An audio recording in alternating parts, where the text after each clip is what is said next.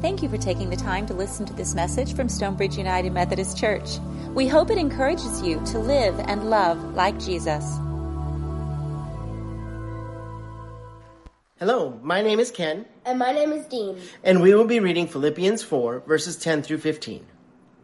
I was very glad in the Lord because now at last you have shown concern for me again. Of course you were always concerned, but had no way to show it. I'm not saying this because I need anything, for I have learned how to be content in any circumstance. I know the experience of being in need and of having more than enough. I have learned the secret of being content in every circumstance, whether full or hungry, or whether having plenty or being poor. I can endure all these things through the power of the one who gives me strength. Still, you have done well to share my distress. You Philippians know from the time of my first mission work in Macedonia how no church shared in supporting my ministry except you. This is the word of the Lord. Thanks be to God. Ken and Dean, thank you so much. Y'all are a pretty good team. I just have y'all do it every week. Great job. We appreciate that. I very much appreciate Pastor Dale's prayer a little bit ago for the Ukraine. Among the many things to think about in that situation is, we United Methodists, we're a global church. And so there are United Methodist churches in the Ukraine. There are United Methodist churches in Russia as well. So it's kind of hard to even imagine what that would be like to gather for worship with all that going on over there. So prayers for our brothers and sisters in harm's way. I have learned the secret, Paul says, to be content in any circumstance. And wouldn't you like to know that secret? I mean, to be content in any circumstance. What's the special sauce? Where's the Kool-Aid I need to drink to be able to know I can have that? Yeah, that sounds pretty great. Now, make no mistake, I'm not saying that you would be happy with the circumstance, or you would be satisfied with the outcome of a circumstance, or that you would even like a circumstance. It's not that, but contentment in the midst of that. It would mean that you're okay. You're at peace. Maybe a peace that is beyond comprehension. Shalom. So when I was many years ago, I was in a situation where I was going to be doing a funeral for someone who was younger than me. At the time, I was in my mid-30s, and there was a guy who had just really started coming to church. He was not a church person, but he worked with somebody who was active in our church, and that person said, "Hey, you just ought to go talk to the pastor," because he was kind of struggling with some things in life. And so we'd gotten to know each other. We chatted. He had started coming to church some, and then it wasn't long after that, actually, that found out he had a malignant tumor on his spine. And, the only treatment they could do would be something that would just give him some more time. And that was really all. So our conversations became a little more urgent because he was trying to figure out how to be at peace in the last months of his life. So he told me a story one day. He said, he was an EMT, volunteer. Those very small towns, they have a volunteer fire department, a volunteer emergency medical technician. So he was one of the ambulance guys. And they got a call to go to a home and get there. And there's, he said, just this, a 98-year-old woman who's just tiny, frail looking, kind of that picture of vulnerability. And she had fallen and broken a hip. So they were doing all the things. They got her, ready, and they got her on the gurney, and they're kind of finishing the last things up before they could go take her out to the ambulance. And he happened to look over at her, and she was smiling, and their eyes met. And so he said, I just kind of took a couple steps toward her and said, "Ma'am, are you okay?" And her response was, "Oh, I'll always be okay." And he told me, he said, "Jeff, that's what I want. That's what I want." So today, This is an important teaching that goes right along with what we've been talking about in this series, the Words into Actions messages, where we've been looking at that statement that we put out there, we say it, that we seek to be a joyful community that strives to live and love like Jesus. What does that mean? How do you do it? What are the qualities and characteristics we need to develop? We've been talking about that for the last several weeks. Going through the book of Philippians, all the way through to learn in the depth of the Scripture what we do to be that church. So there's a name. It's kind of an odd name, but let me just see if anybody knows the name, knows who this is when I say the name Faith Popcorn. Anybody? There was one in the earlier service. That was pretty cool. That raised a hand. Faith Popcorn started her own marketing agency. This was back in the 80s. And she was a futurist. Now, that's not a psychic. She was a person who could read, who would read about all the trends that were happening in political circles and in society and in medicine and in technology and all of those things. And she would say, 20 years from now, our life is going to be like this. She had a popcorn report that came out every year saying, here's what we're seeing now, here are the trends, looking ahead. And she coined some terms that we still use today. And one of those is the term cocooning. Cocooning, in description of a sociological phenomenon that was actually started way back in the 80s, and it's been going along pretty strongly. Here's what she says. Faith Popcorn describes cocooning this way. The impulse to go inside when it just gets too tough and scary outside. To pull a shell of safety around yourself. Cocooning is about insulation and avoidance, peace and protection, coziness and control, a sort of hyper-nesting. Now, we were doing this way before the pandemic started. I mean, right, it's just part of it's normal to us. It's just what we do, that you drive home and you push a button and the garage door goes up and you go in, and you push a button and the garage door goes down, and you go into a house where you may not emerge for many hours or days even, because you have everything you need, right?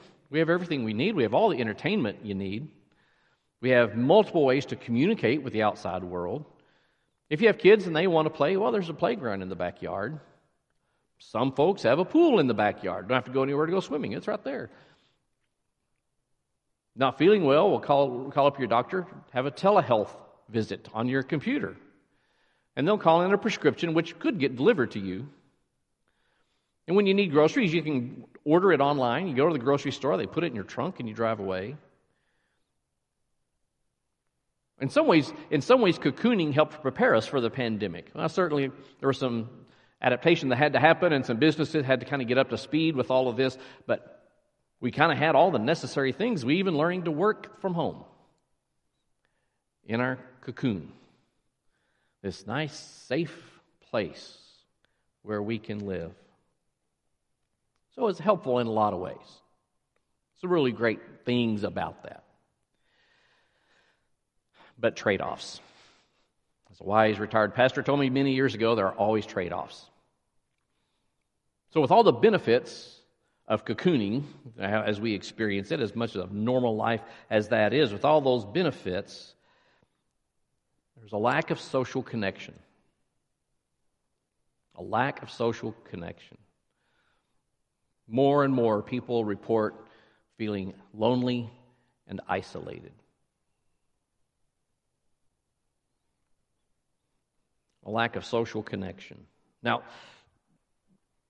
I know we say, well, we have all of our electronics. We can keep up with people on Facebook and whatever other social media you use and all those kinds of things. But there's some studies that indicate that the more you're on social media, the more likely you are to report that you are lonely and isolated. Pets. The number of pets that were purchased during the pandemic, I mean, we were cocooning anyway, but all of a sudden it's like, well, let's get a pet. And that kind of becomes a surrogate connection for us. But the digital connection cannot substitute for the human connection. So interestingly, Paul wrote this letter to the Philippian church when he was in isolation. It was a forced isolation, but he was in prison. He was in the imperial jail, which is where they put the political prisoners, not the common criminals. This is where you've wronged or offended someone high up the food chain in the administration and in the Roman Empire. That would be in the imperial jail. And generally in that case, the decision is more about whether do we execute the person now or later. So Paul is literally in jail wondering how many days he will live. Doesn't seem to be on this occasion, but in the future, the Romans did execute Paul. So this is a very real kind of difficult time. And so all the more remarkable that when you read the letter to the Philippians, it's joyful. Many times he uses the word joy and rejoice and be glad and and all the love and affection that's expressed back and forth and the hope and the confidence. Wow. But you see, he's learned the secret. He's learned the secret. And the secret, he says in verse 12, is, I have learned the secret to be content in any and every circumstance. Now note, contentment is not the secret. Contentment is the byproduct of the secret. But the secret is this, he says in verse 13. I can endure all these things through the power of the one who gives me strength. I can endure all these things through the power of the one who gives me strength. That's the secret. It's the power of God that carries him through, that regardless of how bad the situation is, God is with him. God is there, and no matter how difficult, how seemingly impossible, God's power gives him strength to get through it. God's power gives strength. That's the secret. Well, this is a theme throughout the Bible, friends. I mean, all through the Bible, Old Testament, all into New. This theme of that life is hard. And we're all going to go through difficult things from time to time. All of us. But God does not abandon us. God is with us. And God gives us strength and peace and comfort and whatever the things we need to get through the difficult time. And more than that, the Bible teaches that when we go through those difficult times, through God's power, we learn and we grow and we become more whole and more mature. And when we realize how good God has been to us through all of this, we praise and worship God. That's the pattern all the way through the Bible. So Paul's not saying something here that he's introducing as a new idea, that God's power gives strength. So I'm going to invite you to say it with me, those in the room and those of you at home. God's power gives strength. Right. Embed those words in your head.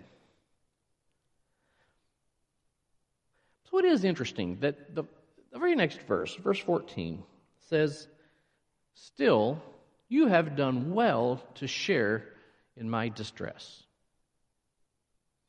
Well, it seems kind of like an interesting thing. He's just said God's power is with me.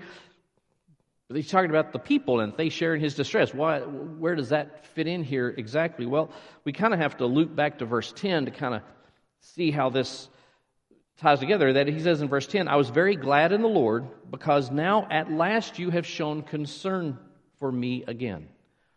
Of course, he says, you were always concerned, but had no way to show it. Okay, so let's just make sure we're kind of connecting the dots here. So Paul is saying God's power gives strength during the struggle. God's power is the secret to endure all the things he's enduring. Paul knows this. He trusts in this. Paul is grateful for the times that the people connect with him and share his distress and express their support. He very much appreciates that. And when it's not there, he really misses it. He even indicates there was a time he wasn't hearing anything, getting anything from the people of the church. Now, he knew they cared about him. He knew they were concerned. But how great it was when they were finally able to really have a connection again. That something about that human connection confirmed and amplified God's power in the situation.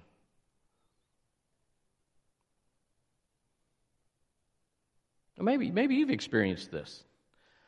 Maybe you've been through a really difficult time, and you worked hard to keep your faith in that difficult time, but nobody was really reaching out to you. And then one day somebody did. So a friend said, "Hey, I hadn't seen you in a while. What's going on?" And you tell them what's been going on, and they're like, "Oh my goodness, I'm right here, man. I'm right here with you. I'm going to walk with you through this." And man, it just feels good because you knew God's power gives strength, and you knew this friend would care about you. If you were asked, you'd say, "Well, sure, I know they care about me," but it's when it's shown as a catalytic effect of God's power. So here's the thing. Here's where we are in life today. It is that the practice of cocooning is a challenge to the church community. It is a challenge to the church community. It kind of always has been to some extent, but it especially so in the pandemic. Especially. I mean, some of us remember back in the day when you'd come to this church and there'd be several hundred people here. And you'd see people, some of the folks you'd see regularly every week, some just every now and then, but you knew who they were, you chit-chatted. And you'd find out that, and you'd see somebody and you had heard they had been ill. "I heard you were ill. I'm so sorry." And you had a chance to talk with them. Or somebody would say, "Hey, did you hear about so-and-so?" "No, I didn't know that." "Well, I think they're here today. I'm going to go find them and talk to them right now." I mean, we just had this network, right, that just kind of happened. It made it so much easier and so much more likely that we were going to connect with each other, especially in these times of trouble, because we would hear it. Because I know that we care. We all care about other people. I know we do. So that's something we've lost. You know, part of that is because us, like most churches across America, don't have the same attendance on weekend worship services as they did before the pandemic. That's pretty much all churches. And so you just don't have the number of people that you were used to seeing. It's just part of it. But man, we really retreated into our cocoons in the pandemic. I understand, certainly for safety and health and all that. I understand that, but man, it just became so easy just to be here. And sometimes it's just that we just haven't seen the people that are going through a difficult time, and we don't think about it. We wonder, do I call? And I confess, friends, as a pastor, I've struggled with this. Because I used to kind of count on those Sunday mornings, finding out, hearing things, and going, "Oh, I didn't realize that. It's been a struggle, what to do with all that." Because we do care for one another. And I think we all know that other people care for us. I think we know that. I think we all would affirm God's power gives strength. God's power is available. But man, when there is a show of it, a tangible show by a phone call, by a visit, by a card you mail, I think they still do that. I think you still mail things. Man, then it's just like, it feels so good. So it's time to develop some new practices. We should be able to just rely on those kinds of running into people experiences, but we need to develop some new practices. So I want you to just, right now, think of somebody that you know is going through a hard time. They're going through a difficult time. Somebody that you know. Or maybe somebody you just haven't seen for weeks, months. You haven't even seen them. My guess is every single one of us has somebody in mind that when you stop and think about it, do I know somebody going through a difficult time? Yep. Okay. Secondly, how will you reach out to them? How will you reach out to them? A text, a phone call? Will you just go knock on their door and threaten their cocoon? How will you reach out? Who is it? How will you reach out? And third, when will you do it? When will you do it? Will you do it when you get in the car to go home? Will it be tomorrow when you're running errands and you know I'll just stop by and see you? Will it be, when is it? When is it you're going to reach out? I have somebody in mind myself.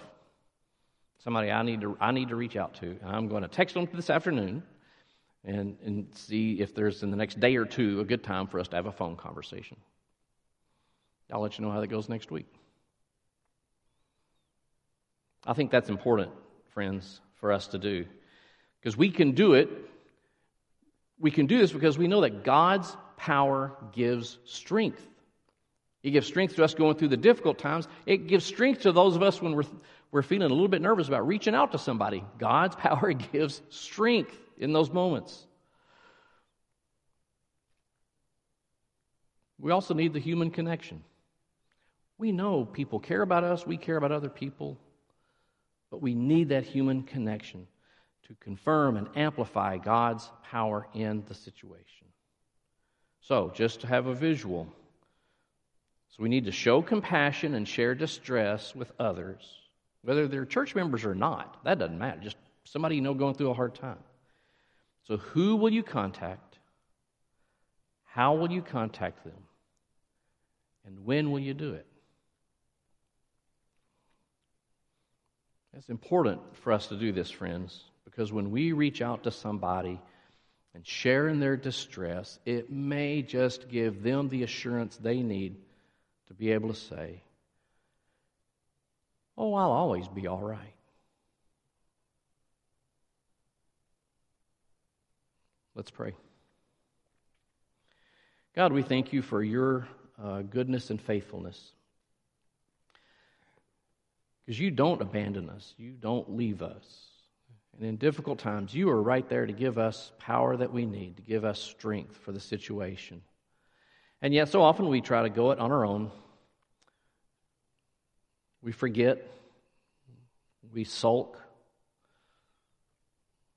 God, help us to remember that your goodness and faithfulness is always with us, and so we can lean on that. We can rely on that. But God, also, help us to have the courage to reach out to somebody. Help us to reach out. Give us the strength we need in those times to reach out for someone who may be going through a difficult situation and we're nervous about talking to them. But we know you'll give us strength.